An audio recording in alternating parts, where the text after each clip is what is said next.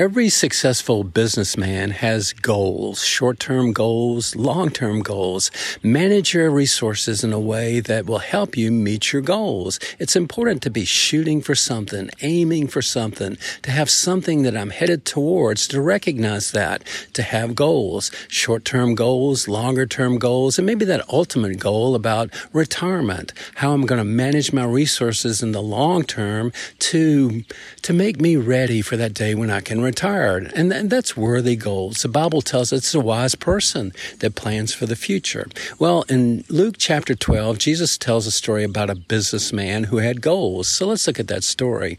This businessman was a farmer, and evidently he was a successful business manager because the first thing Jesus tells us about him was he was wealthy. He had good, fertile farmland, and he managed it in a way that produced a good income for him. He had barns on his farm where he stored his crop, and he had a longer-term goal that becomes obvious. He was looking forward to that day of retirement. Well, let's stop right there. That's nothing negative in that so far. It's good to have goals. It's good to be a good business manager, and it's good to plan for retirement. But this particular farmer becomes a very negative example for us because he let greed enter into his heart. His life, his business was all about accumulating for him. He wanted to be rich in material things, and then his opportunity came. He had a bumper crop, an excellent harvest, and he saw his opportunity.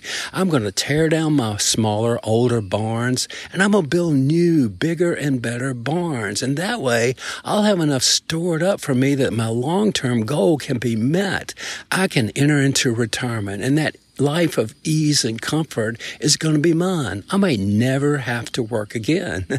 So he had met his long-term goal. Well, Jesus said, that was a problem, a negative example, because he had overlooked the bigger goal, the better goal. He wanted to be rich in material things, but he had no interest in being rich in his relationship with God.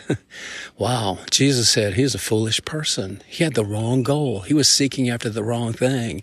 And when he died, guess what? Nothing to show for it because it was all material, all temporal, nothing of eternal merit, nothing of eternal value. Well, let's go back to what Jesus did on that cross. Jesus died on that cross that we might have forgiveness for our sin. And we can look at that as like the end of the story. Jesus died for me. My sin is forgiven. Well, it's not the end of the story. It's the end of a chapter and the beginning of a whole new chapter, a whole new section of life. Because my sin is forgiven, I can have a rich relationship with God. I can enter into the life that God has for me. He can work in my heart and life. He can help me be that person that he wants me to be. He can lead me, guide me, direct me in a way that will honor him. And I want that. I want to be rich in my relationship to God. Jesus said that's the most important thing. Don't let greed enter your heart. Don't be caught up in accumulating riches so you'll be ready for retirement. Plan for retirement, but keep greed out of your heart. Be rich in your relationship with God. Well, that's kind of a heart check for me and a challenge because it's easy to slide over to that realm of where I'm interested in accumulating things for me.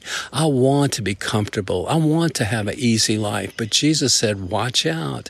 Greed can easily slip into your heart if that's your goal. Well, I'm asking God this week to help me to desire more than anything else to have a rich relationship with God. I know the Holy Spirit will help me with that. And I know each and every day I'll have an opportunity to grow in my relationship with God. Maybe you'll pray with me. God, help us to desire to be rich in relationship with you, not to forget about the future, not to overlook the importance of planning for the future, but not to neglect the ultimate goal of being rich in relationship with you, storing up eternal things, doing things that will affect the kingdom of God and maybe someone's life for all eternity. God, help us to keep that in perspective. God, help us to have a goal of knowing you and having a rich relationship with you.